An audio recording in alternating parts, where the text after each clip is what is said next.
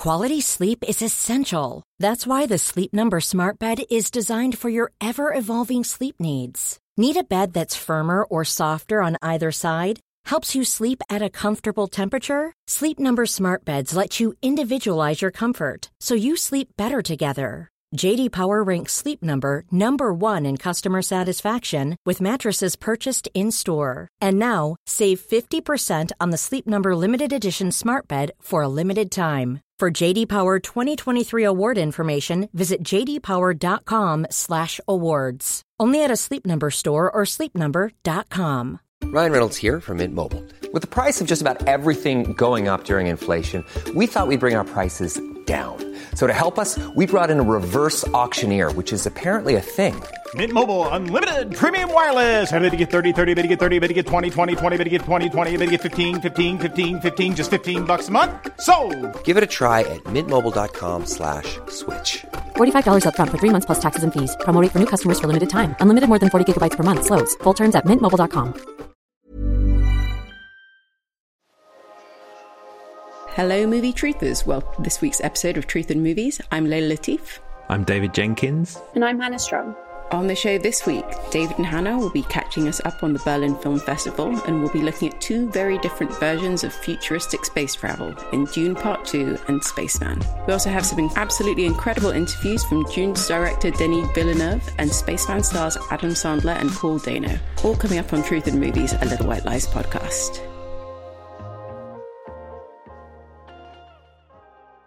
So, should we start with the good news? We're back to weekly. Hooray! We need that like cheering children's sound effect. Yeah, Bob, put in a sort of like roar of approval in there from the sound effects box. Yeah, I mean, there's been a few gaps, but I think we've been able to keep the standard going, and hopefully, like, our listeners have been forgiving us for the odd week where we haven't had one. But from now on, yeah, every Friday you can expect Truth in Movies to be landing in your podcast app of choice. Slightly less straightforwardly good news: the Berlin Film Festival.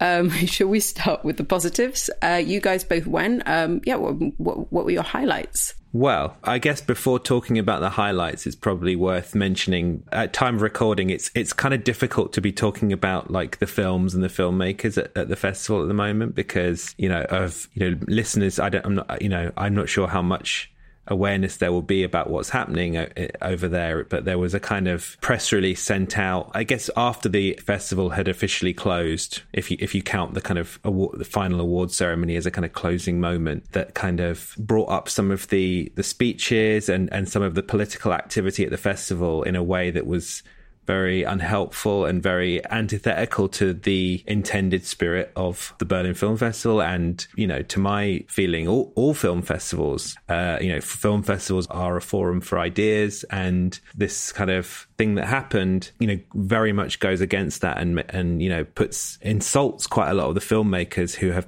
used the Berlinale as a platform to present ideas, not least, filmmakers like Mati Diop, whose film Dahomey won the Golden Bear this year. And, it is an amazing film about the strategies of decolonization and really kind of developing language to be able to talk about these traumatic legacies and repatriation and things like that, and specifically involving like artifacts that were taken from Benin in the 1980s and then took a long time for the sort of bureaucracy to agree for them to be returned.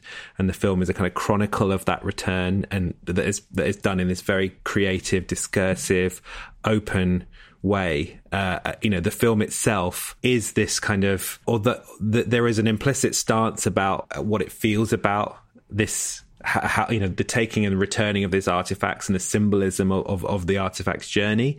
But it's very much a film about the different ideas and opinions that come from such a journey, and from this idea of like bringing these back to the place that they belong. So yeah, like, it's weird. I mean, in a way, it's a very positive sign that a film like that would be awarded one of the biggest prizes in film, but then makes this kind of statement that happened post-festival even more kind of strange and hurtful in a way. So yeah, it's been strange. But I'll pass the baton to Hannah because she was also there. So I've talked a bit about Matty and what a great film that is.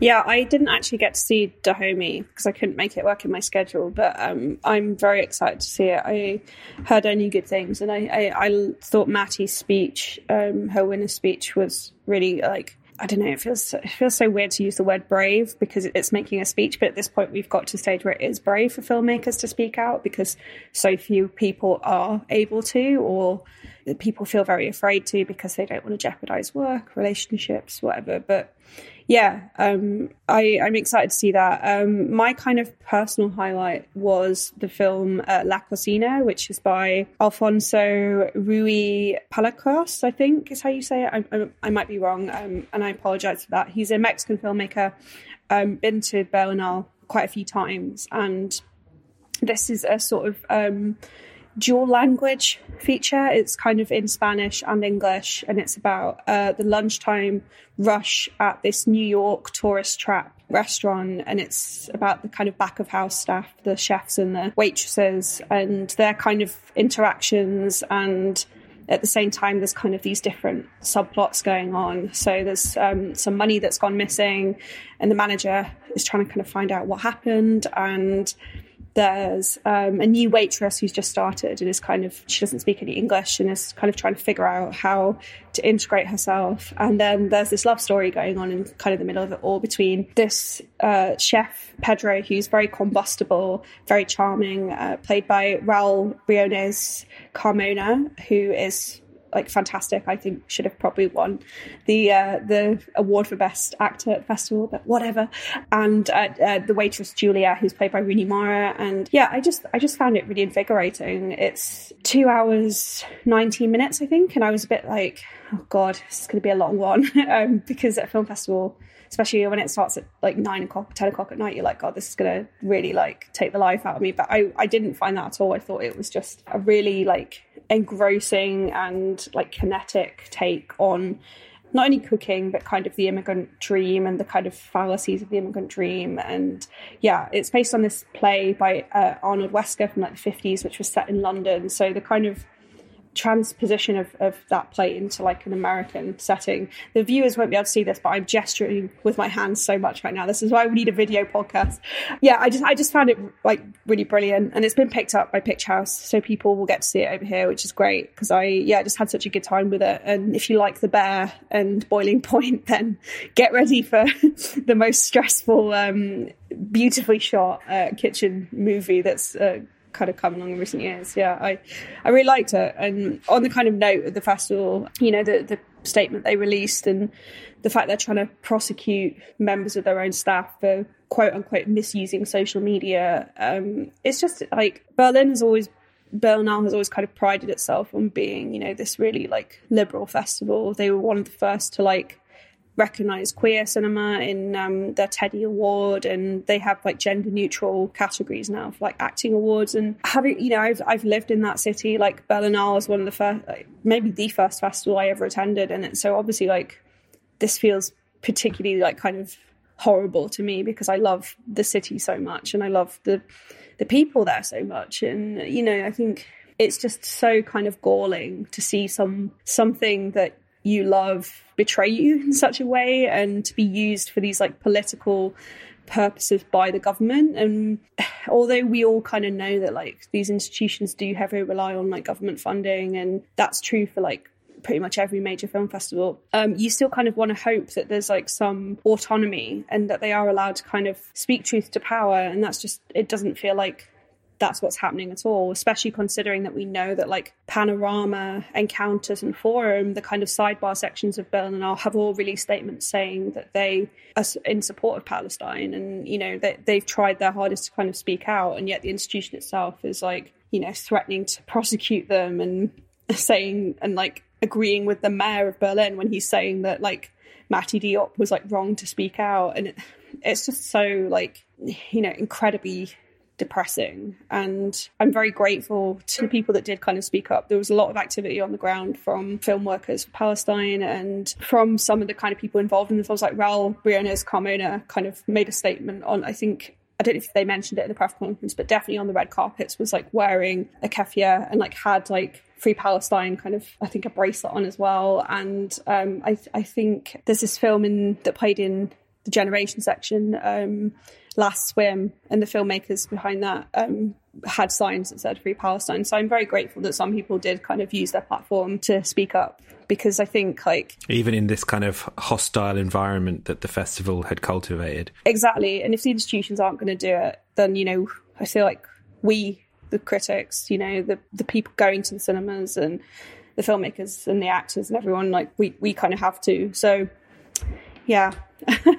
I maybe my final one for a while, which is a shame, but I just don't final see how... thing to say is that we're going to probably do a bit more on this in the next magazine, which we're sort of like tinkering with currently, and will be coming down the chute sort of middle of next month. Well, that's something to look forward to, at least. I mean, it's just deeply depressing that, you know, we're not able to be here and just kind of focus on all the wonderful films and filmmakers that, you know, are showcasing their art. I think that moment between you know, the team behind No Other Land, where, you know, I haven't seen the film, but I watched the speech, and, you know, it's the Israeli filmmaker Yuval Abraham and his Palestinian colleague Bassel Adra, and just sharing the stage in such like a really beautiful moment of acknowledging each other's humanity, and like the idea that could be in any ways weaponized against them is bone chilling. The fact that like that was described as anti-Semitic, like, you're gonna tell a Jewish filmmaker that he's being anti-Semitic, it really does, like, blow your mind, the kind of hoops that have been jumped through to get to these leaps of logic, and to how any festival could program that film and then turn around and say, oh, actually... Well, it really does speak of a kind of maybe an unspoken chasm between the programmers, the actual kind of people who love film and art and engage with the world, and the kind of bureaucracy who want to see, you know, who are setting the rules and want to see kind of numbers in a spreadsheet. Well, before we all kind of spiral fully into despair, more trouble in the Middle East in Dune Part 2.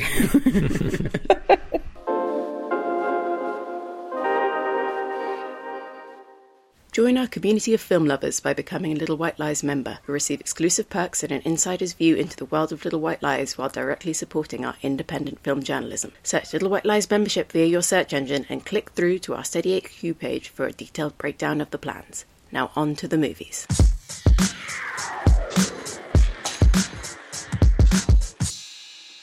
Dune Part 2 follows the mythic journey of Paul Atreides as he unites with Chani and the Fremen whilst on a warpath of revenge against the conspirators who destroyed his family. Facing a choice between the love of his life and the fate of the known universe, he endeavours to prevent a terrible future only he foresees. But before we got into the film, here's David Jenkins talking to Denis Villeneuve. Thank you so much for taking time out of your very busy schedule to talk to us for this podcast. My pleasure. I guess so. Congratulations on the movie. I loved it, and I love the first one as well. And it's a rare example of a sequel that kind of delivers on the original one as well. I mean, from the production process of making this second film, how much of the work had you done with the first one? Did you feel like the first film had sort of set the template for the second one, or were you kind of going back to the drawing board? It's a good question. The first movie technically was a massive rehearsal to make the real movie, which was for me the second one, because the first one, first of all, we had more time in pre-production for the research and development of part one was long. I'm talking about the visual effects, for the music. That we did numerous amount of camera tests. Part one was a huge laboratory, and that gave. And once we found all the answers, when we went into part two, we had already all those decisions that were being made about the cinematic language that we would use, the rhythm, the camera work, the camera style, the VFX department that had done tremendous amount of tools to be able to create those VFX. And so it's like we had that toolbox ready. Mm-hmm. And my production designer, Patrice Vermette, had already started to design part two, because we were projecting in the future. Like when we were starting to describe the Fremen world to ourselves, we wanted to know where we were going, or just for the hour. I mean, so like the sieges, or the temples, or the development on ornithopters, or what Gedi Prime could look like, or Patrice was dreaming forward. You know, he was like already in the future, and then so we were like a step ahead when started the pre-production of part 2. Well, I guess that's really handy to know where you're going in advance. Absolutely. So, like, yeah. That's it. When I did part 1, I had a blueprint of what the screenplay will be for part 2. Of course, it was like there was like a plan, even if it was not absolutely finished. And the same for my team. I will say that they were more advanced in a way, because we were. As I was reading the screenplay, I knew exactly how things would look like, because we knew we had designed it already. So I'd love to know about if you could talk a little bit about the practicalities of shooting in the desert. The first film is more kind of, I guess, it covers more kind of interior space in kind of castles, and I don't know if you call that. That's not a castle, but you know what I mean, like sort of big, huge kind of monument buildings. And this one, you're kind of is the more kind of is the sort of nature, the yin to the kind of urban yang of the first one. And I'd love to know just what was your strategy for shooting in the desert, for capturing the vastness. But it's when I embarked on this journey, I had one condition, which was to shoot in real environments. That I will not shoot this movie in front of green screen in a studio or on the backlot, as I had been suggested by. I said to everybody, if I'm doing this, I'm going deep in the desert for real, because the book is about the relationship between the humans and the ecosystems, and the impact of those ecosystems, of the environment on humans, that develops their psyche, the religions, techniques, etc. And it's like I wanted to feel the power of the desert, and that it would have been absolutely impossible to bring back these images home without having been there for real.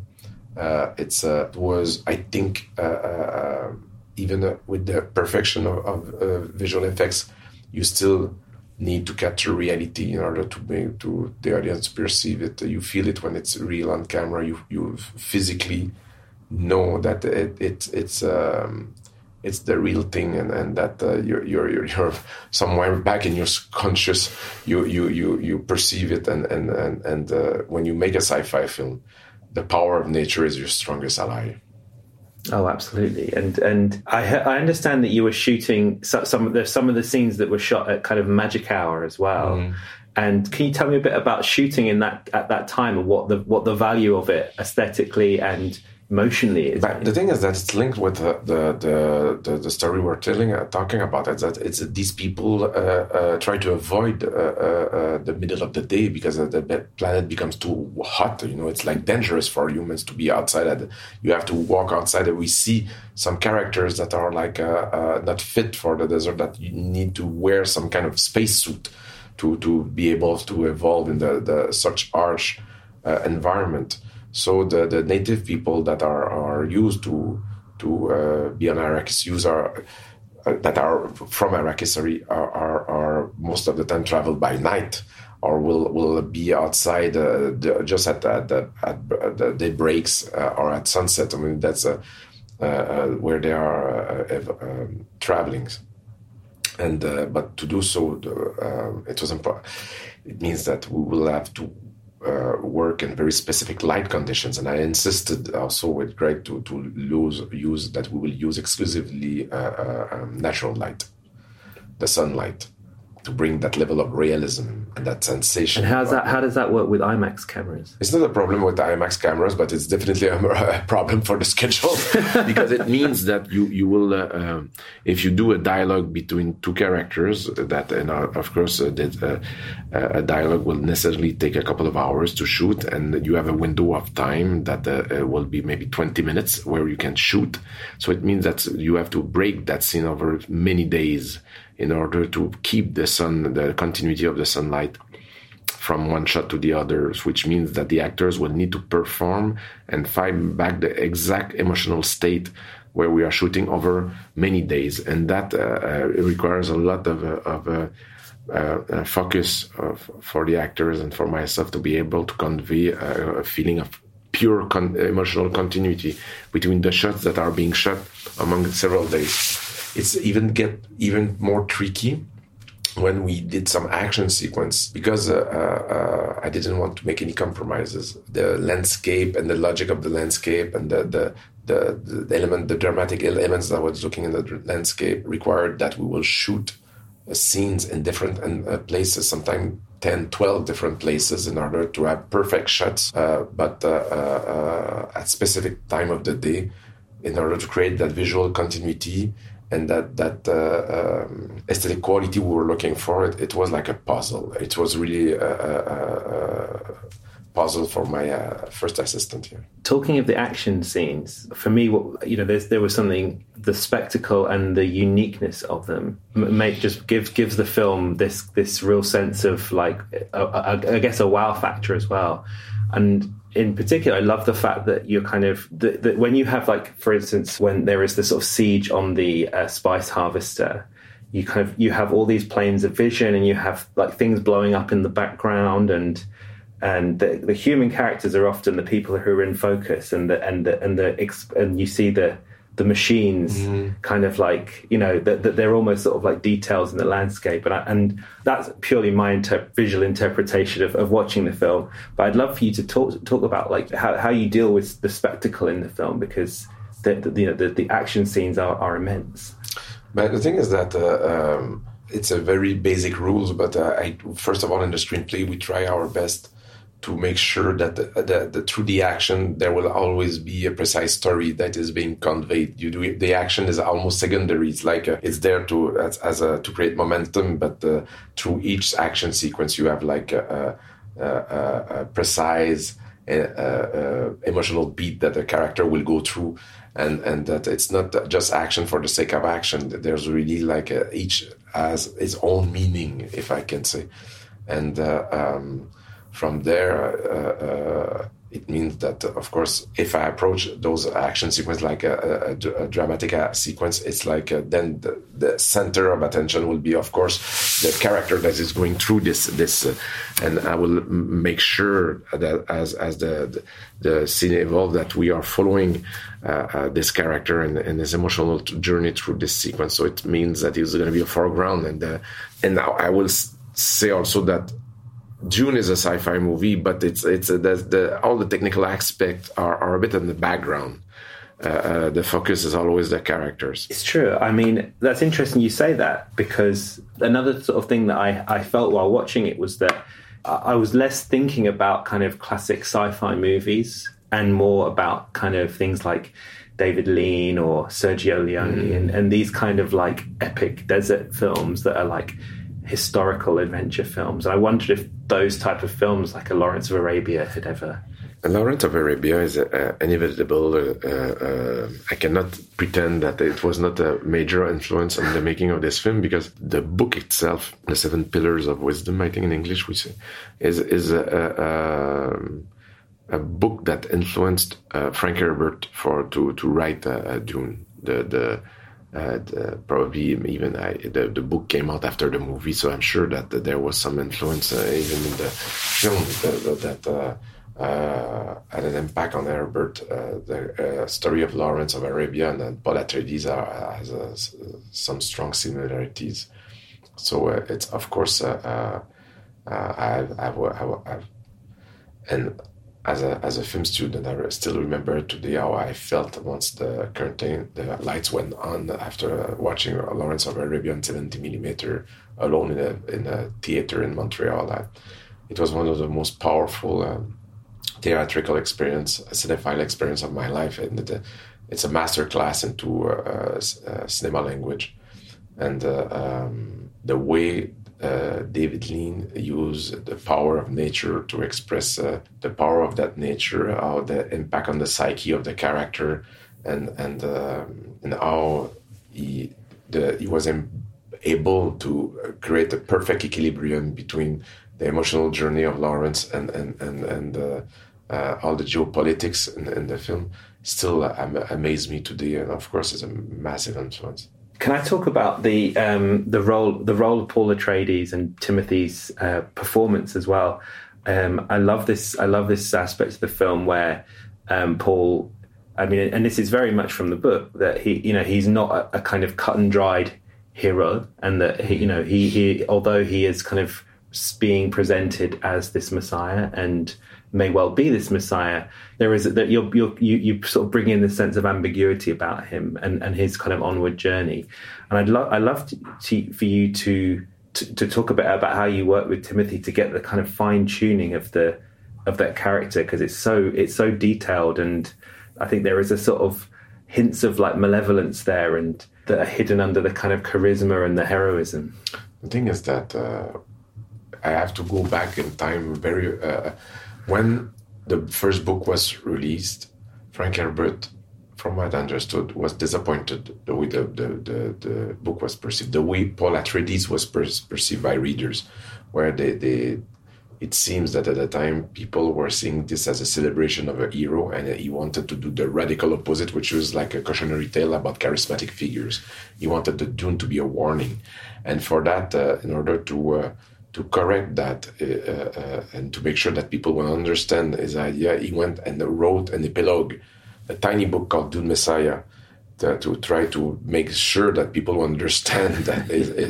And me knowing that story, it was the main influence how I will do this adaptation, trying to be less faithful to the book, more absolutely faithful to Frank Herbert's initial intention to do that the movie will be, as he is intended, a warning and a critic of colonization and of the idea of cult, the leaders that create cult of fanatism and it was important that Paul Atreides will, because of the decision he's facing and the choice he's making, will become slowly what he was afraid to, what he was fighting against, and he will, in order to survive and protect the people he loves, he will have to make decisions that will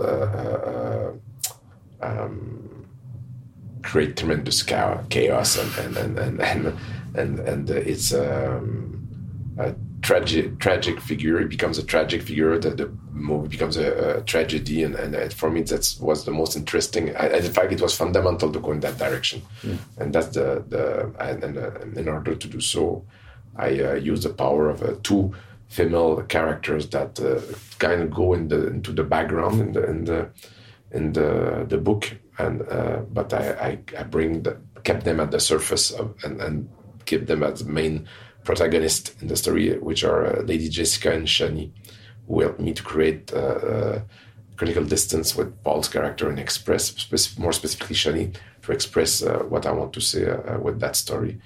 And I didn't answer to your question, I'm sorry, about Paul Atreides, about Timothée Chalamet. Timothée is a very brilliant young man, and since even in part one knew exactly the trajectory where we were going, and what we had to establish at the beginning, that kind of candor and open-minded and flexibility of his character, capacity of adaptation and sincerity, that I think that Paul really wants to help the Fremen. He really wants to, he's sincere, and there's like a slowly progressive cynicism that and realizes that he will have to face his fate and become something that he was trying to fight against. Thank you so much for your time. It was lovely speaking to you. So, David, I mean, some of the criticism around Dune 1, which is a film I absolutely adored, was that it just felt like half of a film. Do you think this sequel kind of suffers from the same thing? Are we watching essentially just one film with a chunky interval? I mean, it's interesting how the film picks up at the exact spot where the first one leaves off. So it's very much a kind of like chronological continuation of the storyline from that point. You may complain about that, but so many films have done that in the history of cinema, where you kind of, it's like an intended trilogy or like a sequel, it's intended two-parter where it has to leave it a kind of slight cliffhanger moment that is going to kind of bring you back. And I think the thing with that has plagued people who have made Dune, have adapted the novel Dune, is this idea of like, how do you partition it? How do we present it? Like, the Lynch version in 1984 is very flawed in that you kind of, the version that Dino De Laurentiis kind of sliced back is this kind of 2.5 hour real truncation of the book to an almost comic degree, where it's like you feel like everything is being told in this kind of super fast and slightly chaotic montage. And then you've got like the various TV series. Well, there was a TV series made of it as well, which is just deathly dull, and it's just way too long, and you're like, oh my god, will this thing hurry up? And then I think what Denis Villeneuve has done with these two films is kind of, I think he's sort of found a happy medium between the two. So we've got sort of two fairly chunky features that are kind of getting the best out of the book, not being too literal adaptations, and trying to sort of get as much in as possible. And I think that with these two Dune films, you have the most balanced version in terms of like, this is a fun epic to sit through, and it's getting a lot of the stuff from the book, but it's not going too over the top, or it's not going too quick. So yeah, the what we get in this part two is like roughly from like, it's roughly the whole second half of the novel. You get all the freaky stuff. The novel for me is a little bit more psychedelic. It's got this kind of long passages of like, psychedelic prose when Paul and his mother take the water of life, which is this kind of serum that is extracted from the baby sandworms, and there's a really amazing scene where you see that process happening, and it's this blue liquid that's like poisonous for most people, but if you have some like godly gene, then you can withstand it, and you transcend, which is what Paul does. But yeah, it's a really kind of measured film. I think that there's so much to say about it, but that I could go on forever, but like, I think maybe I'll pass the baton on to Hannah. Oh, Hannah. So many things to ask you, but you know how much I love Rebecca Ferguson, and she's such a delightful weirdo in this film. What did you think of the sort of supporting performances? She's essentially playing a different character, but we're also getting new characters in the form of Christopher Walken and Florence Pugh, and Zendaya really gets a lot more time in the sun. Yeah, it's such a stacked cast, isn't it? Like, I remember when it was announced, it was kind of like, oh my God, how many celebrities can you fit into this bad boy? Especially when at the London premiere, they were like, surprise, Anya Taylor-Joy is in this as well. And everyone was like, what? Another one? Yeah, no, they kind of make it, especially because Paul, I think, is not like that exciting of a character. In fact, I remember my Letterboxd review for the first one was like, I love how everyone else reacts to Paul, just like Michael Bluff in Arrested Development when he sees George Michael's girlfriend. He's like, her? Like, that's how everyone feels about Paul in Dune. They're like, him? Okay. Apart from Javier Bardem, who was just like, I love this guy, like the second like he meets him. And I did enjoy throughout this film, like Layla was sat next to me, so I think you would agree with me that every time he opened his mouth, it's just so like funny, hilarious. Like, he just has all these like kind of very funny little kind of moments where like Paul does something and he's just like, oh, he's the Messiah, like, and it's just really funny. He's like, oh, I'm not the Messiah. Oh, that's what the Messiah would say. Here's the ultimate Stan. It's literally like Life of Brian levels of kind of like comedy from Javier Bardem. He's great. And yeah, no, I very, very much enjoyed everyone else. I liked Zendaya in kind of what I think is like a bit of a 1D. I mean, I've not read Dune, so sorry all the Dune stans, but like, I don't know, some of these characters they all seem kind of like, just a sort of like cog in a machine rather than like three-dimensional people, which is, fine. I think it's all symbolism, isn't it? But no, I liked her. I thought Austin Butler did a really good job as Fade Ruther. Anyway, the bald psychopath is how we should just accurately describe him. He's doing this like voice, which is like, it's not Elvis, it's not Austin Butler, it's a secret third thing, and he's really good. I would watch a movie that's just him like being a creepy dude, like just a kinky little freak. creepy little guy feeding humans to his like weird harem fetish dolls. Women. Fetish dolls, yeah. I actually think we could have done with more of him, because he basically has 2 scenes. And they're great scenes, but like he's just really fun. He's clearly having such a good time because he's so used to being like brooding, handsome guy, and in this they're like, no, just be a little freak.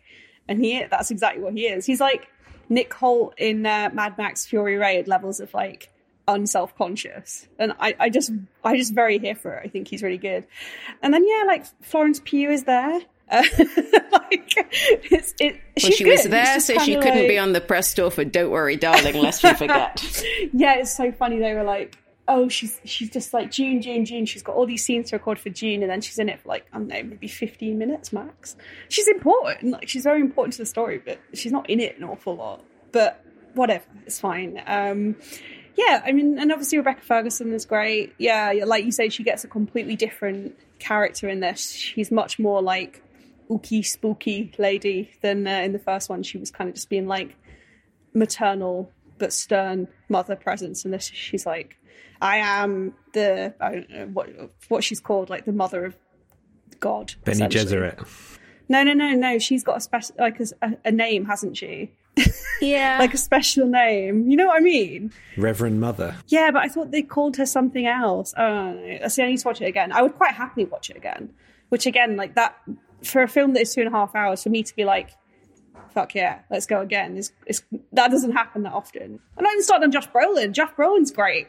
Like, so yeah. Do you know, I actually think that there's an interesting, like, one of the things I really like about this film is that I think, you hinted at it, but you do, like, the characters change so much from the first one. Like, I mean, obviously we get like the Paul Atreides arc where, in the first one, he's a sort of like slightly whingy little bitch who doesn't really, who doesn't really get what's going on. And there is a sense of him being a little bit of a kind of entitled weed. And only by the end does he kind of show that he is actually kind of has some kind of worth to him. And then, he goes on this kind of journey of like, being like, well, am I this like messiah figure that everyone is talking about? I think it's really interesting, not only how he deals with that idea of like, well, I may not be it, but I can use it for good, and I can use it to kind of like create, do this big fight back, which is basically my kind of purpose here, because I want revenge on the Harkonnen invasion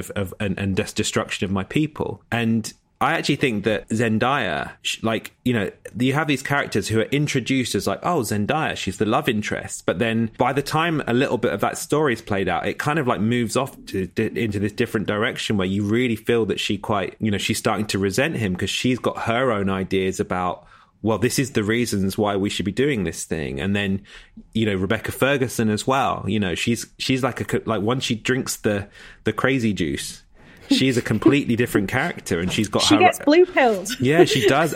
She does really get blue pilled, and it is, there is a kind of like what's fun about this film is that it has this kind of, it's very quote unquote relevant to lots of kind of geopolitical ructions and modern philosophy and also quite a lot of pop culture and sociology as well, and this idea of like conspiracy theories and the sort of puppets behind the puppets. Talking of which, just on the note of the supporting cast, want to rep for Christopher Walken. Do you though? Big Chris. It's his like first film in like 4 years. I found him playing the Emperor of the Known Universe quite moving, I thought, and it was nice to see him back. I did think like Dave Bautista could have been given a bit more to do in this, because I think he's so good in that role. He has like one really good scene. But I mean, this is the problem. Like, there's so many great players in this. It's almost like you can't kind of fit all of them in with enough screen time. I mean, even like Stephen McKinley Henderson didn't even get to come back. This is the weird like, thing about so about Dave Bautista's character is this kind of like fail son lummox type, and he doesn't. Goro Miyazaki. Wow, yeah, and you don't really. He doesn't really betray that idea of like naturally he doesn't really betray that idea of bumbling idiot. Whereas like I maybe think the casting of his character is a little bit off because he is a kind of he's just generally a sort of stronger, more authoritative guy in his sort of general vibe. And here he's meant to be playing like, oh sorry, I've mucked up again, doll. No, like... I think it kind of. I think it works, but I think he's so kind of like he tries so hard and fails so far. to quote Linkin Park. I think a great bit of casting, which we've kind of. I assume if they do another movie, which I think they're kind of hoping Villeneuve's hoping he can do another one. I think he said that he basically wants to do, obviously this is one book and then the next one. Dune Messiah. Yeah, not to spoil it, but like, yeah, that would actually, even though there are more sequels, that would be quite a solid conclusion to the trilogy. That's what he said. It would be the end of like a trilogy if he does the third one. But like Leia Sadu like pops up for like a scene, and I assume that she would be like important. So it's kind of like setting up and Anya Taylor-Joy's character, who I won't spoil who that is, but like, yeah, there's kind of things where you're like, oh, are they going to come back? Is this going to be like another extra thing? So I did find that a bit like, damn it, now like we need another one. Even the end of the film, you're like, oh, God damn it. Like it's not like a definitive ending, which I get is the nature of the source material. But I mean, I genuinely don't care. Just had such a great time with it. It is like, so we were talking about the film in our group chat and someone said, I can't remember who it was, one of my friends said, Denis Villeneuve is the only filmmaker who got better once they got big budget movies. And I have to agree. I think he actually is one of the few filmmakers who really can work at that scale and like it not feel kind of overwhelming or overwhelming to him. I mean, it's probably worth mentioning, like, we talked a lot about the actors and the story, but like, yeah, his work and the design of the film and the scale, in a way, I mean, it's a film that mostly takes place, a lot of the film is people talking in a desert, but then or in caves, and then suddenly you'll have this big set piece that is very in a weird way quite sparsely done. It doesn't have all this kind of like, he's not doing a kind of Transformers type thing where you've got like, it's just pure visual chaos. There is a kind of feng shui to the way he, designs the frame. I agree that I think it's maybe got more satisfying as it's gone on. And you've seen, it makes films like Arrival and Blade Runner feel like kind of almost sort of like sandboxes for the work that he's actually come and done here. So. Mm. Yeah, and I like Blade Runner 2049, but yeah, I'm inclined to agree.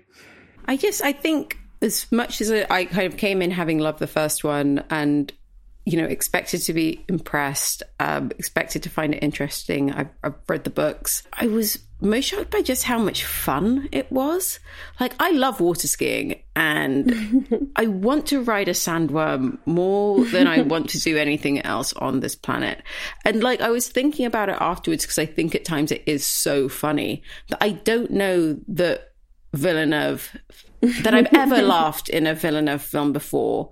Aside from one moment in Sicario where they explained that Benicio del Toro's whole deal is that they dropped his family in a vat of acid. Like, I don't consider the logistics of that. Yes, unintentional. But like, it does seem like maybe, like with that bigger budget, with this sort of like freedom, because everything he's done so far basically has worked, that like he was just having a bit more fun with it all. Yeah, I think so. We kind of talked about this after the movie. Like, there's some bits in the film you're like, I don't know if he intended for that to be funny, but it is. But then there's also bits where you're like, oh, this is very clearly meant to be. There's like a beat, And I think, yeah, it's certainly like, because he didn't know if he was going to get to make this film. I think actually getting to do it must have kind of been, a bit of a like, okay, we can loosen up and enjoy it, which is like good because the Dune books fundamentally are kind of like wacky. Like very, very serious, but also like there's some kind of mad stuff going on in them. And even like Paul being like, what's that little rat mouse thing that you guys have in the desert? I want to be called like rat mouse, basically. Like, yeah, it's just really fun. It is like at a time when I feel like I've been saying this for a year now, or over a year, but like it does feel like something that is going to get people into cinemas, and we need a couple of those, don't we? Every year we need like big get the cinemas to pay their rent movies, and yeah, it's just really fun. We know we're talking from advantage of the film not having come out yet, so we don't know how it's going to do at the cinema, but it does. There is maybe I'll eat my words on my next appearance, but it does feel like this is going to be a huge thing. Yeah, the first one. The first one did well, rather than a kind of mega hit, it was like a sizable hit. Yeah, $500 million. Yes, but $500 million plus Oscar nominations. Yeah. It's sort of like that's the gravy. But it really feels like we're kind of racking up examples of these like quality auteur-driven blockbusters that aren't just like, oh, you come and make a film under our banner and do it by strictly adhering to our brand guidelines. It's actually like, no, you go and do your thing, the thing that makes you, and people want that now. And so, like, this could be quite a sort of like weirdly epochal film in many ways if it does well. In that, will we suddenly see a kind of like, right, we want the big directors who are maybe currently being courted for like Marvel movies to actually go and do their kind of weird personal project, or do a big blockbuster that with some big names that we might not have otherwise done. But I guess that's kind of hopeful. Success so often dictates what happens next, like financial success. I so long for the world that we once had, where it was Jurassic Park, not Jurassic World Dominion. Yeah. Yeah, I mean, I guess we've got a couple coming down the pipeline. I'm interested to see what Lee Isaac Chung does with Tremors. Twisters. Oh God. Sorry, I'm on the worms. I'm still thinking about giant worms. That's the transition between the two. You have Dune, Tremors, Twisters. On like a Venn diagram. Tremors is in the middle. Is it windy? Is it? Yeah, sorry. We've cracked the code. How big are the worms? Yeah, I'm excited to see that. I mean, I think I'd rather take big auteurs doing just like a remake of some random or a sequel in the case of Twisters, some random 80s film than like Marvel movies now. I'm just give me something like a little bit different. Although like I would love original blockbusters more than anything. It's, I need kind of escapism, and I don't even think the Marvel movies are escapism now. I think it's just they're the prisons. They are they're the prisons. I want to go and like ride worms around with Timothy and Josh Brolin. Yeah, and that's the sound bite. It's just so cool when not only are they surfing the worms, but you can put up a little tent on the worms. Yes. So cool. But also you can be transported in a sort of like little womb by somebody also. Like at one point I was like, the core strength of these people on the worms is really something to behold. They cannot lose. I did think like the worms are kind of like, I don't know, like a sentient transport system, because like they're basically like tube trains. They're just like, yeah, they're like, oh, I'm just gonna go and call a worm. It's like an Uber. Okay, can't unsee that. Really excited to rewatch it with that framework. Let's get some scores on this. David, do you want to go first in anticipation, enjoyment, and in retrospect? Yeah, I'm gonna go for probably high fours across the board. I have a few niggles with bits and bobs of like, especially I think that the finale of the film maybe feels a little bit underdone. Like it's one of those weird cases where I maybe would have liked to have added a few 10-15 minutes more just to kind of like ramp up the sense of import of this kind of big final duel that happens in the film. But it like the sort of final 45 minutes does happen in this kind of almost a little bit of a mad dash, and just sort of goes like the first 2 hours are so great that this final bit doesn't quite live up to them, just because you're not getting the same interest in the detail and the world and the gizmos and the characters. You kind of, it's a rush of narrative, and it's just not quite as good. So yeah, like it's a sort of a high recommendation, but not quite perfect scores. Hannah, what about you? Yeah, I think I'm probably the same, for very similar reasons. I just think, the final act, which all kind of takes place in one room, is a bit like, shit, we need to end the movie. We've only got like $50 million left. Quick, put everyone in the same room and let's hash it out. But as I've made quite evident throughout this conversation, I was very entertained, and I am excited to watch it again. And I think more films could do with like these sort of big swing performances and giant worms. Like, just stick them in anything. All of Us Strangers with giant worms. Imagine that. We'll think of nothing else. I mean, not to be boring, but I think I'm about the same 444. I do think there were some elements where, particularly like Chani's character is quite different from the book, particularly how she reacts to sort of the final twist in the tale. And I don't know that was as empowering as they thought it would be. I kind of actually preferred how she originally was. Although Zendaya is fantastic throughout. I don't even really know what to say. It's a really fun time at the movies. I'm extremely happy that it exists. I disagree that Christopher Walken was good, but Rebecca Ferguson letting her freak flag fly was, more than compensated for that for me. And one of my favorite moments was reminding the person sat next to me that wasn't you, Hannah, that we did technically get naked Oscar Isaac in this one. And they leaned to me and said, like, I wonder who'll be naked in this one. And good Lord, a choice is made. There's some jump scares in this. But next up, it's Spaceman.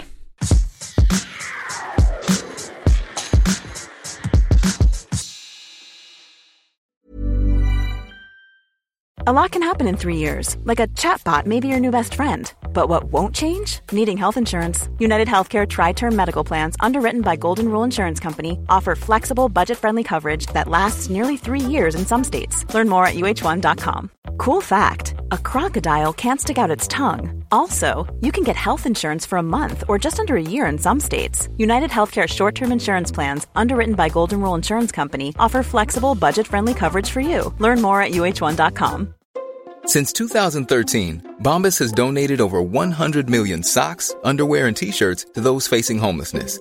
If we counted those on air, this ad would last over 1,157 days. But if we counted the time it takes to make a donation possible, it would take just a few clicks. Because every time you make a purchase, Bombas donates an item to someone who needs it.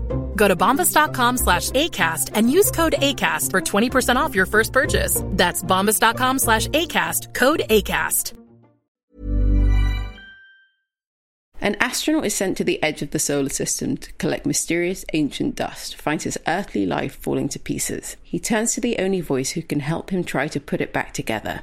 It just so happens that belongs to a humanoid spider from the beginning of time, lurking in the shadows of the ship. Before we get into the weird and wonderful world of Spaceman, here's Hannah Strong in conversation with Paul Dano and her beloved Adam Sandler.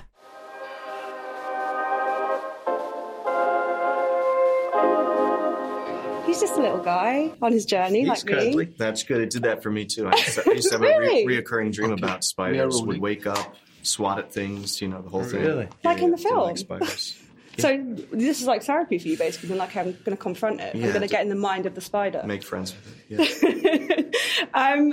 I guess I want to start about asking, it's been a long time now this film's been in production, and you both came to it at kind of different points in its life. I would love to hear about the first conversation you had with Johan about it. Adam, I know that this was like right before it was even kind of in production. And I know Paul was a little bit later, so... You mean like what the conversation was about floating around the whole time and stuff? Yeah. How this was sold to you? Oh, well, I read this. I met Johan at a hotel. He was a cool dude, walked in with a cane, looked badass. And then he said, I have a script you might like. I said, great, man, sent it over. I read it. I thought it was tremendous. And I said, you want me for this? And he said, yeah. We'd have fun. And just something about it really was fresh to me. And my relationship with Hanush was cool as hell. And so I was in. And then 2 weeks before the shoot, Johan said, you realize it's zero gravity, right? And I said, yeah. And in my head, I was like, do we have a place that we float around and stuff? I didn't realize. And then he said, well, so you'll be wired up the whole time. And I said, oh, God damn it. I didn't know that. So that changed my whole, I should have bailed right then. It's funny because my first impression of Johan is this very big jacket he wore. It might have been a fur jacket like your cane, where I was like, who is this guy rolling in here with his... he's cool. And is Johan a former pop star or something? Yes. Sweden? Yes. All right. So he's still, carrying some of the style. Yeah, no, I'd seen his work, and then the script was great and strange. But sometimes a log line is like almost enough, just where you kind of immediately know. So the idea of Adam Sandler on a spaceship talking to a giant spider, it's kind of, right? Yeah, it sold me straight away. Yeah. Exactly. The second I heard it was in production. That's how I felt. Yes. When someone comes to you and says, I want you to play the giant spider, the kind of world-weary, thousands of years old, you're like, yeah, of course. Yeah, I'm down for that. Yeah. And Adam, obviously, you were very integral to getting the film made, because it's not the kind of film that many studios would take a chance on. And Paul, you've made a film, so I'm sure you know how difficult it is to get a film made. As two people who have been involved in producing, I'm very kind of curious to know how rewarding that kind of extra process is for you guys.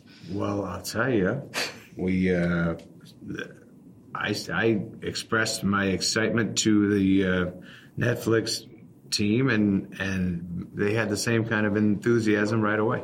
It was just the look of it, what it could be, or I don't know, it was just a new vibe, and they were excited. So they were nice enough to jump on and be as enthusiastic as we were. And Paul, for you, is it kind of that production side of things? How kind of rewarding is it for you to get to do that as well as the acting? Yeah, well, I think the more you put in, usually the more you get out. Yeah, the more involved you get to be in something, I generally think the more fun you end up having, and the more it gives back to you, and the more sort of proud you feel of ultimately handing it over and all of that.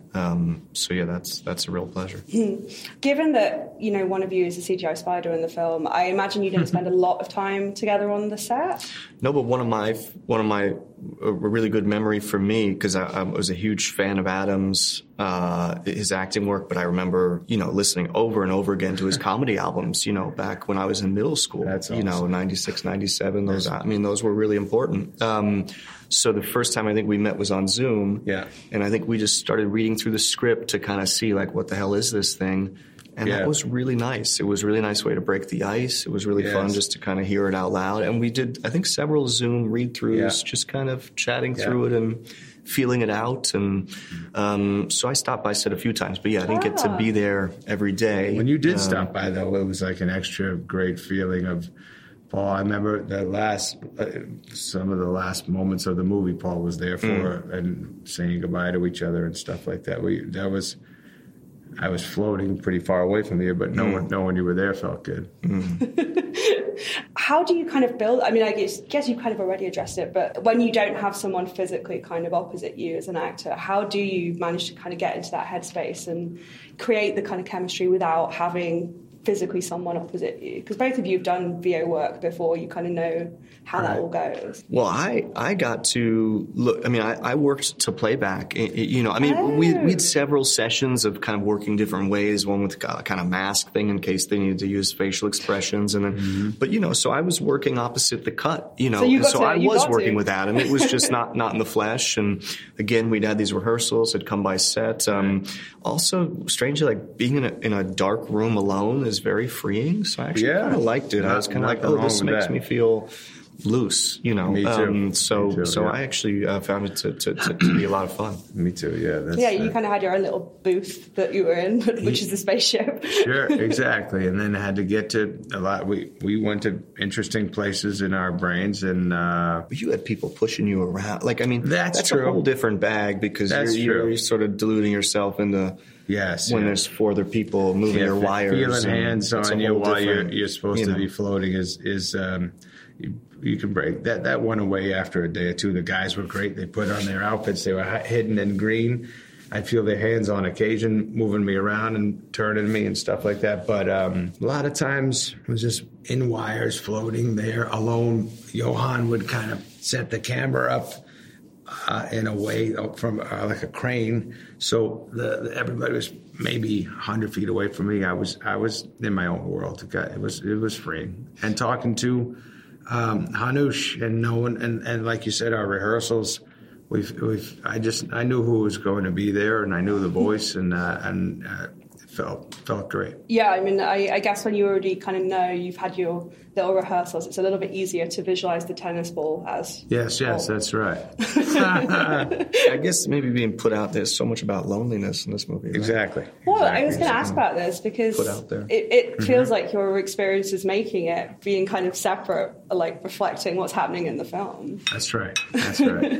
And kind of more generally, did you feel like there was any kind of connection between the art of filmmaking itself and what's going on in the film? Because I feel like it can be a lonely kind of life. You're traveling away a lot, and it can be. Yes, it does. Depending on how long a trip it is, it can break your heart, and you're sitting in a trailer missing your everyday life. But it's also very exciting. I think acting can be kind of lonely. You're like prepping alone in your hotel room or your trailer or whatever, and then you're always like, "Who am I?" And you know. Yeah. When is it enough? When is it enough? I say. Am I ever enough? Will my grandma love me now? Yeah. A lot of that. You're getting really existential in your hotel rooms, guys. So. And I mean, the voice for Hanush, I would love to kind of have a ASMR style like audiobook thing, because I found it so soothing. Very soothing. So for you, what was the kind of starting point? Business with plan. You know, Okay. get Johan, be like, he can produce it. He's got a music background. Yeah. But we're going to talk about Jakob in a minute, but first with Hanush, like when someone says, here's this ancient, almost kind of a god figure, that spider, how do you kind of then think, okay, right, what would that sound like? Well, there was something, he felt a bit like a doula to me or something. So I think a sort of calm, experienced, sort of wisdom, gentle touch, some kind of spiritual guide, right? So I think, again, just in our little rehearsals, just started sort of intuitively in that direction. And then I think I remember testing with Johan, could it be more? And I think it felt best when it sort of lived in the simplest, calmest place. And nothing threw off Hanush. Nothing got him riled up. No. Little case of disappointment on occasion. Little case of disappointment, and I think that Nutella got him a little. Yeah. He liked it. Little worked up, but yeah. Even getting like, what's it, like desanitize? What's the word? Like you. Oh, sure. Yeah. Took it very well. I wouldn't handle that with kind of such serenity. Someone spraying me with bacterial spray, I'd be like, come on now. Yeah. Well, he had the power, right? He's like, oh, this sweet little guy is scared. Skinny human. Yeah. But I know what's up. Very skinny human at the time. At the time, they should call him that. And for Jakob, obviously, the book is an incredible resource as well. But for you, what was your kind of process going in with finding kind of the headspace he's in and the character? I listened to Johan a lot. I did call the author of the book. He's a very nice guy, and he told me a lot of thoughts he was having when he wrote the book, and then Johan told me what he was thinking when he worked on the screenplay. And you just you take pieces from everybody throughout the process, and then eventually you commit to your own thoughts, and that's how we did it. I mentioned earlier, kind of both of you have worked in voice work. The how that goes now. But I was curious to know if there's any kind of ways your process differs when you're doing live action versus voiceover, or if it's kind of still prepping in the same way.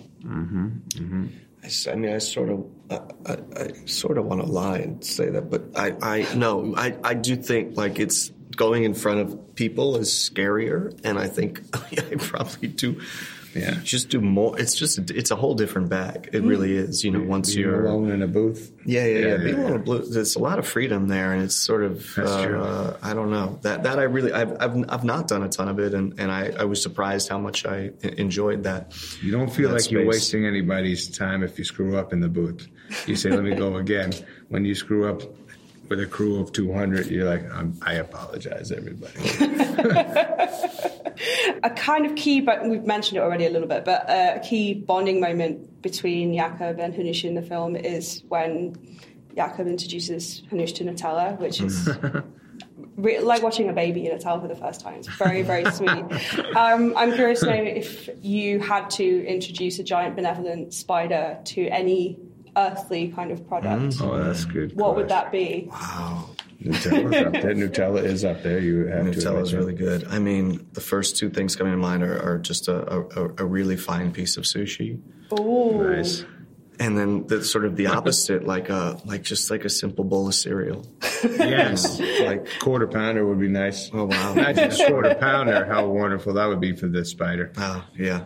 You'd have to go explain the whole concept. Does the spider know what like a pound is? Like, yeah, the spider in particular knows the pound, but didn't know the taste of the quarter pound. It wouldn't, but would probably say like, how did this happen? Why the onions tasting so good? That's the proper amount of ketchup. By the time you finish going through it all with them, like the whole world's ended already. Like, oh, yes. Okay, well, had a good final moment together.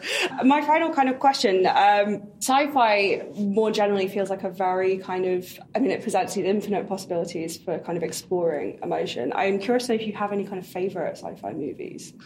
Oh, boy. Sorry, I'm putting you on the spot a bit there. There's a bunch.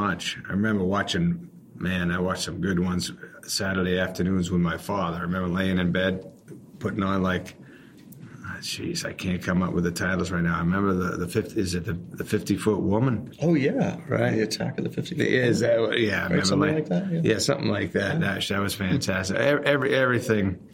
Soylent Green. What is the one with the Burt Lancaster's? Soylent Green is people? Yeah, Soylent Green is made of people. Yeah, that was big. How about you? What are some of yours? I think mine are more obvious and boring than that. I mean, yeah, I like space is cool. So space is really cool. Yeah, Alien in 2001, of course, or like that was a good. But I like grounded sci-fi, like Children of Men, even or something. Yeah, like you can go a lot of different directions with it. But I do like watching space. And now you're in space. It's yeah. Great, yeah. He's very comfortable in space. Anush floats around, feels nice. Doesn't have the wires, yeah. He was wireless. I know. How did you do? You avoided the wires. Okay, great. Thank you very much. Good job. Thank you. So, Hannah, I think we should specify that you were not swayed. You saw and loved this film before the Adam Sandler interview carrot was dangled in front of you. Yeah, no, I saw this before I thought that would ever happen, because I have kind of, since the beginning of my career, since I was 8 years old, probably realistically, wanted to meet Adam Sandler. He is, despite everything, one of the reasons I love movies as much as I do. And I've always been an ardent defender of his. And I campaigned very heavily for the Uncut Gems issue, which obviously went ahead, but we weren't able to speak to him for that. And he doesn't do a lot of press, is the simple thing. So I didn't think that would ever happen, but it did. It did, and it was great. And the interview kind of speaks for itself. He's a lovely guy. And I think a very deep thinker, a lot deeper than people ever want to give him credit for, which is kind of an old, we've been doing that Adam Sandler can act, surprised emoji, conversation for years now. And it's just yeah, we know, we have known.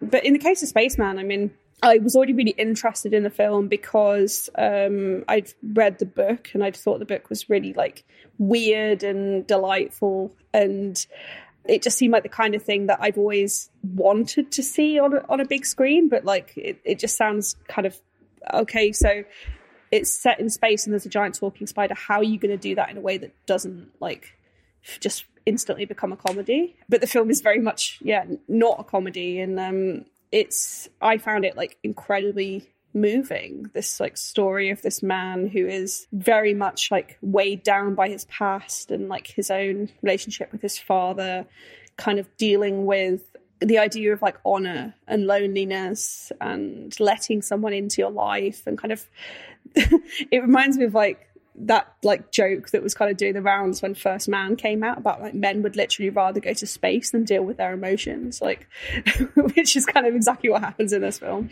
But yeah, it ends up being like this very sad and sweet tale about this man dealing with his trauma through this relationship he builds with a very lovely ASMR sounding talking spider who encounters him and decides he wants to learn about like humanity from this cosmonaut, and he shares Nutella with him and teaches him about that, and they kind of they get to know each other, and you get all the kind of information about Jakob's like life and backstory through these kind of flashbacks that the spider Hanush is like prompting. So you're kind of coming to know him pretty much at the same time as this giant spider is. And I mean dad stuff always gets me. I have like I talked about this on the podcast before, like I find it very affecting, and something like Ad Astra I think is like a very kind of relevant like point of comparison. I don't know what it is about like space like seems to dad's be going into space. Dad's going into space seems to be kind of like fertile ground in the last decade. But I think it really works. I think Sandler is such an unusual choice for this part, and I think that some people might say he's miscast. Maybe in another world this would have been like an Oscar contender, but I think he does a really good job. I think he balances that kind of like sadness and pathos with the kind of inherent like goofiness of a giant spider in a spaceship. And I think that Johan Renck has made a film that really has a very distinct like feel and look to it. And it was so interesting like talking to him for the piece that's online, because he said, whenever I make a movie or a TV show, I ban people from like bringing in pictures from other films and TV shows, because I don't want my product to ever feel like something that they've seen before. And I was just like, at some point you can't avoid it, man, like it just happens. But I think that very clear effort to try and like challenge himself as a filmmaker is kind of interesting to me. And I mean, before I let David speak, I will just say as well, like shout out to Max Richter and Sparks, because the score for this is like great in my opinion, and then there's a song at the end which Max Richter did with Sparks, which is great, and I think way better than anything that ever gets to win an Oscar. So that's my 2 cents. I very much in the can for this one. I really loved it. I also was very lucky enough to talk to Johan, and he's an incredible interview, and I was very excited for the two of you to get to talk. But I'm surprised you'd think of this as ever being kind of like Oscar-y, because it's such a weird little thing. I mean, we're talking about Paul Dano voicing a dachshund-sized spider with a child's mouth. He's massive, isn't he? When do they specify that in the book? Well, yeah, but in the book. Oh, sorry, I've mixed up my dog breeds. He's a dog. Somewhere between Chihuahua and well, I think it's a little bit My Neighbor Totoro, isn't it? Where it's just like scene to scene like this. The size of him is debatable. So, my mom always quotes that bit from Father Ted, with the cows, where they're like, oh, are they small or very far away? It's like watching the film, it's like, is he a small spider, or is it the spaceship that's small? Like I'm not entirely sure, but another one of life's big questions being asked. I don't know if the film I would consider like Oscar-y, but definitely that role, lonely cosmonaut, like I think is very Oscar-y. But yeah, I mean, I'm glad it's not. I'm glad it's its own thing. I don't think it's trying to be awards bait or anything. David, for you, this is Adam Sandler arguably at his least Adam Sandler-y. Did that work for you? I mean, I'm sort of, I think when I saw it, my instant reaction to it was sort of trying to think back to whether he'd ever done anything this kind of like fully serious before. There are sort of few, if any, gestures towards comedy. I mean, sometimes with someone like Sandler, who is just inherently funny, his mere presence, him just talking and just, you just see a photograph of him walking down the street and it's like, it brings us a little kind of wry smile to your face. And, this film is very much, we're kind of extracting this image and trying to sort of like flip reverse it for the needs of this film. And there's nothing. I mean, I can't remember, it's hard to remember a comedy actor going so fully in the tank of something that is so serious. But that's not to say, like, I think the film's tone, which is more kind of like, it has a sort of like ethereal, dreamlike energy to it, lots of flashbacks. There is it's an emotional film as well. I mean, it is all about a kind of, essentially about a man being partitioned from his wife by the time and space between them on Earth and in this spaceship. It's this idea of like he is there to do this job, and there is a kind of company, the sort of bureaucracy who are maintaining him and trying to sort of like make sure he is in a kind of mental state to be able to carry out his important duties, because if he can't, there is no kind of backup there. So it is all about, whilst you've got this kind of, he's kind of relaying these memories of his relationship with his, like, his quite sort of tumultuous relationship with his wife. There's all this other stuff going on at the same time about the sort of management of his psyche in many ways. And that's kind of interesting. But yeah, I mean, I if I'm being honest, I probably would, I prefer the kind of the cheeky chappy Adam Sandler rather than the stone-faced serious Adam Sandler. Like, I wouldn't have like said no to a few little dashes of the sort of everyman humor that he brings to kind of all of his roles. I don't think a film like his role in Uncut Gems is not a comic role, but it is hilarious. It's like, just because of the way he plays it and does it. But yeah, you don't. This is like fully serious Sandler. FSS. I feel like, I don't know whether, because I really like jazz, but like sometimes I think jazz kind of is assumed to just sort of be like a little chaotic and very like instinctual and not have that technical edge. And this can be a real joy sometimes in watching a jazz musician then kind of switch into doing like a very classic performance, because then you kind of can see that the jazz itself is like a choice. Do you know what I mean? I think there's something in like Sandler making himself wholly disappear in this part that like makes, kind of recontextualizes the other performances in a way that makes them even more fun. But I mean, it's proof that I think that he's not just a comedy. I think people would have in the 90s and maybe early noughts pegged him as this kind of comedy actor, and he does Happy Madison films and they come out on Netflix and they're very silly and they kind of serve a very specific function. But I think that lately he's proving, and not in this kind of contrived way of like, I've got something to prove. It's done in a very kind of natural and very like, the projects he's picked are sort of strangely high quality, that where he's sort of showing, I can do all these other things. Like the comedy is actually part of the performance. It's not just like, a thing that comes naturally to me. So like, I think that the film does offer this showcase of his like breadth as a performer, but in a way that's not a kind of like, that's the reason for the film to exist. I need something to fan out my CV. It doesn't feel like that.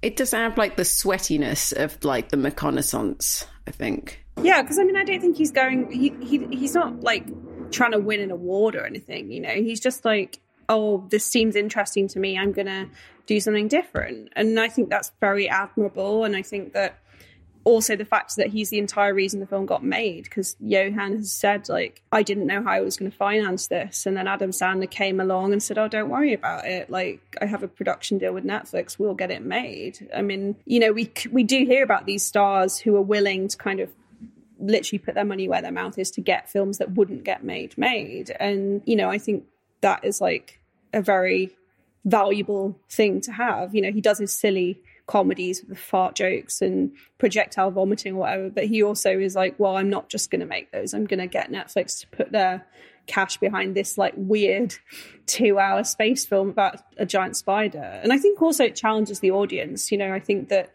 it is like asking you, if you're not like familiar with Adam Sandler or don't kind of buy him as like a serious actor for whatever reason, it is saying to you, look, like, kind of sit down and shut up and watch this, and you know, challenge yourself to actually kind of pay attention. And it was interesting because I saw this on my own, and you know, I think there was kind of safety in that, and I could cry as much as I wanted because I cry at everything. But I was talking to our friend of the pod, Haffa Sales Ross, about this, and she saw it at Berlin and was like, oh, people were laughing in the audience. And I think that's a kind of like, it's almost like a laziness. It's like, okay, are you laughing because it's funny or just because it's Adam Sandler and that's what you expect to do? So I think, like, you know, I like this kind of subversive casting with like intent. It's not just doing it to be like shocking. I think there's such a reason and a purpose behind it, and I'm really glad that Johan sees in Sandler like the potential and kind of wants to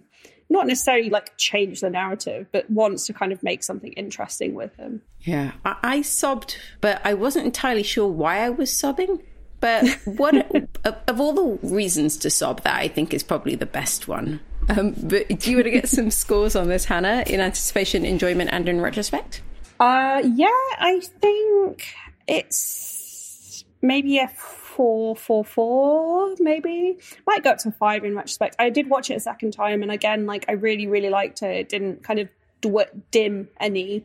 I think maybe the kind of, some of the dialogue's not great, but more between Carey Mulligan and Adam Sandler. I think like their scenes are a little bit kind of awkward. I think she's maybe miscast. I don't think she's as miscast here as she is in Maestro, but like, she's still like, yeah, I think it maybe would have been, the age gap's a bit awkward. Like, you know, she's 20 years younger than him. It's not like awful, it's not criminal, but it's like, you know, it could just be, I don't know. Well, this is the awkward future. Who knows what makeup, what kind of lotions and potions are available to the women of the world. They should have had Isabella Rossellini in her role. That would have been like, so good. That would have been insanely good. But yeah, no, I mean, Paul Dano is great as well. We didn't even kind of talk about how good he is doing his ASMR spider voice. And yeah, I just think it's something very different, and for Netflix, we know how bad some of their original filmmaking can be, so it's great that they're actually, you know,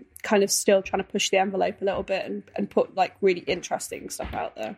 David, what about you? I'm probably going to go slightly less and I'm going to do a 4.33. I was excited to see it. I saw it after Hannah had seen it, and you know, I think she sort of pitched it to me in a really interesting way.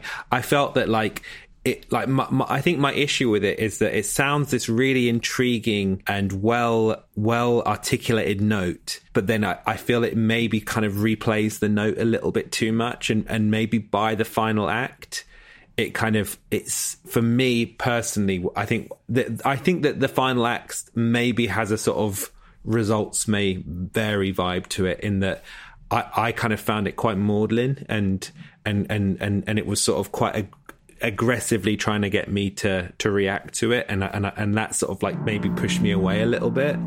But no, I think it's I agree with everything you're saying. I think it's a really interesting, well-designed film. You know, it's like, wow, you know, we're seeing an Adam Sandler film that feels like a kind of direct inspiration from like Solaris. You know, it's quite a feat. Yeah, I think I'm probably at a 3.44.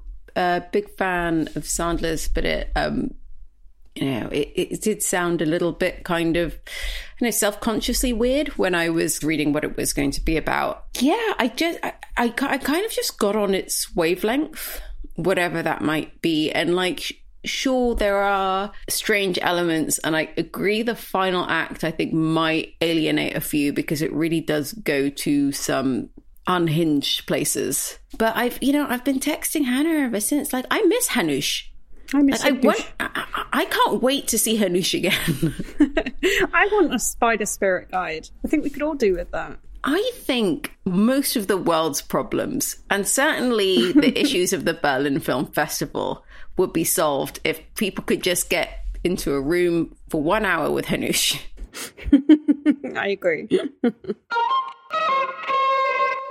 But before we go, we've got one last thing. You guys are going to give us your non-movie recommendations. So, David, aside from the movies, what are you recommending? Well, this is a bit of a weird one. So, like, I wouldn't say this is necessarily a hard recommendation, but every Saturday I take my 5-year-old daughter to street dance classes. And she dances for an hour, and at the end of the term, they do a big performance. And last week, I discovered that the big theme of the next performance is TV's Gladiators, and so they're doing songs from TV's Gladiators. So like they're doing like I Got the Power, and another one Bites the Dust, and so. On the way home, we were walking home together, and she's like, "What is the Gladiators, Daddy?" And I'm like, "That's a good question." And I think the best way for me to explain that is to just show it to you, because I don't think I'm not sure I'm going to explain it in a way that's going to be meaningful for you. So we got back home and went onto iPlayer and we watched one of the new Gladiators, and we had had a fun time doing it, and she completely understood what it was, and then I had to tell her that I watched this as a kid like 30 years ago, and it was different people who are all, OAPs now, and probably not as. I wonder what happened to Wolf. Yeah, the Wolfman. But yeah, it was. So it's my non-film recommendation is the revival of TV's Gladiators. Did not see that coming. No, neither did I. Great recommendation. Hannah, what about you? David already probably knows what I'm going to recommend. So I got a PlayStation 5 last week, which has been a long time coming, and I have been playing Baldur's Gate 3, which is a Dungeons and Dragons style turn-based RPG game. Really, really doing myself so many favors this week to not look like a nerd. And you know what? I'm having a great time. Haven't read Dune, so still cool. I'm having a great time with it. My character is a half wood elf rogue, and he is very handsome and very stupid, which is what I was going for, and it's worked out really well. He's a himbo wood elf who doesn't have a clue what is going on at any time, but is very persuasive.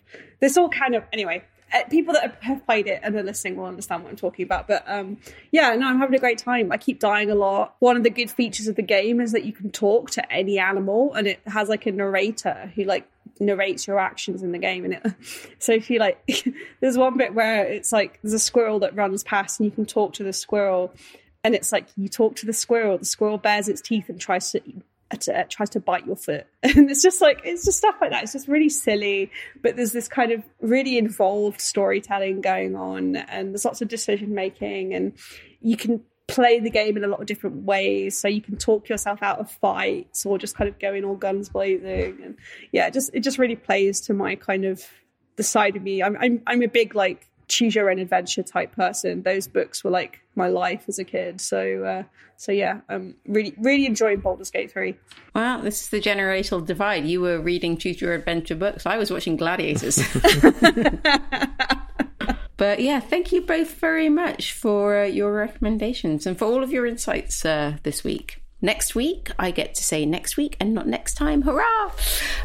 It's Do Not Expect Much from the End of the World, and we spoke to its director, Radu Jude. Ava DuVernay takes on Cast and Origin, and for Film Club, we revisit Elia Kazan's Pinky. Thanks very much for tuning in, and if you enjoyed the show, please leave us a review and subscribe wherever you get your podcasts. Truth in Movies is hosted by me, Leila Latif, and my guests this week were David Jenkins and Hannah Strong. The podcast is produced by TCO London and edited by Bob Stankus.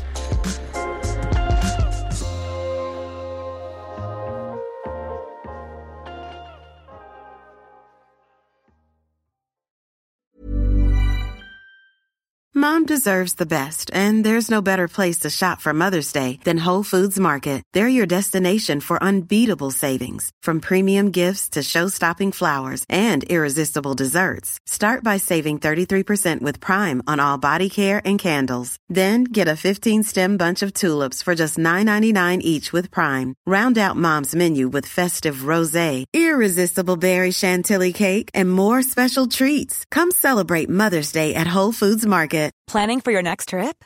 Elevate your travel style with Quince. Quince has all the jet-setting essentials you'll want for your next getaway, like European linen, premium luggage options, buttery soft Italian leather bags, and so much more. And is all priced at 50 to 80% less than similar brands. Plus, Quince only works with factories that use safe and ethical manufacturing practices. Pack your bags with high-quality essentials you'll be wearing for vacations to come with Quince. Go to quince.com/pack for free shipping and 365-day returns.